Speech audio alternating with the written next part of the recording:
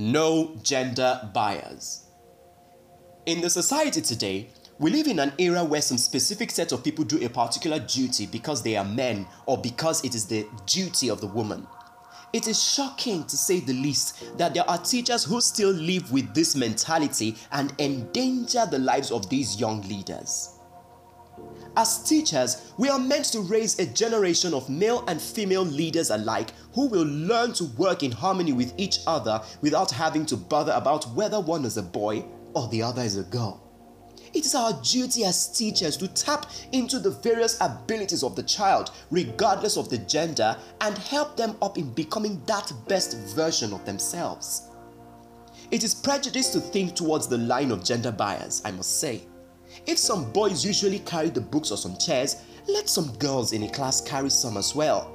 If you think it will be too heavy for the girl, then it has to be too heavy for the boy too. You could look out for the person's capability in this area, but never gender as a reason. There is a song I loathe so much. It goes, "Mommy in the kitchen cooking rice, Daddy in the parlor watching film, children in the house washing plates, Willy, Willy, Willy, Willy, oh." In my opinion, this song is the beginning of destruction in family structure through conditional thinking.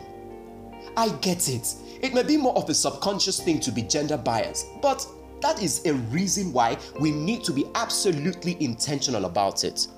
All of them are able somehow. I am Emmanuel Tubieli. For sponsorships, adverts, and contributions, please contact me at JAYDECURLZ on Facebook, Instagram, and Twitter. Always remember to pay attention to what you pay attention to. It can only get better.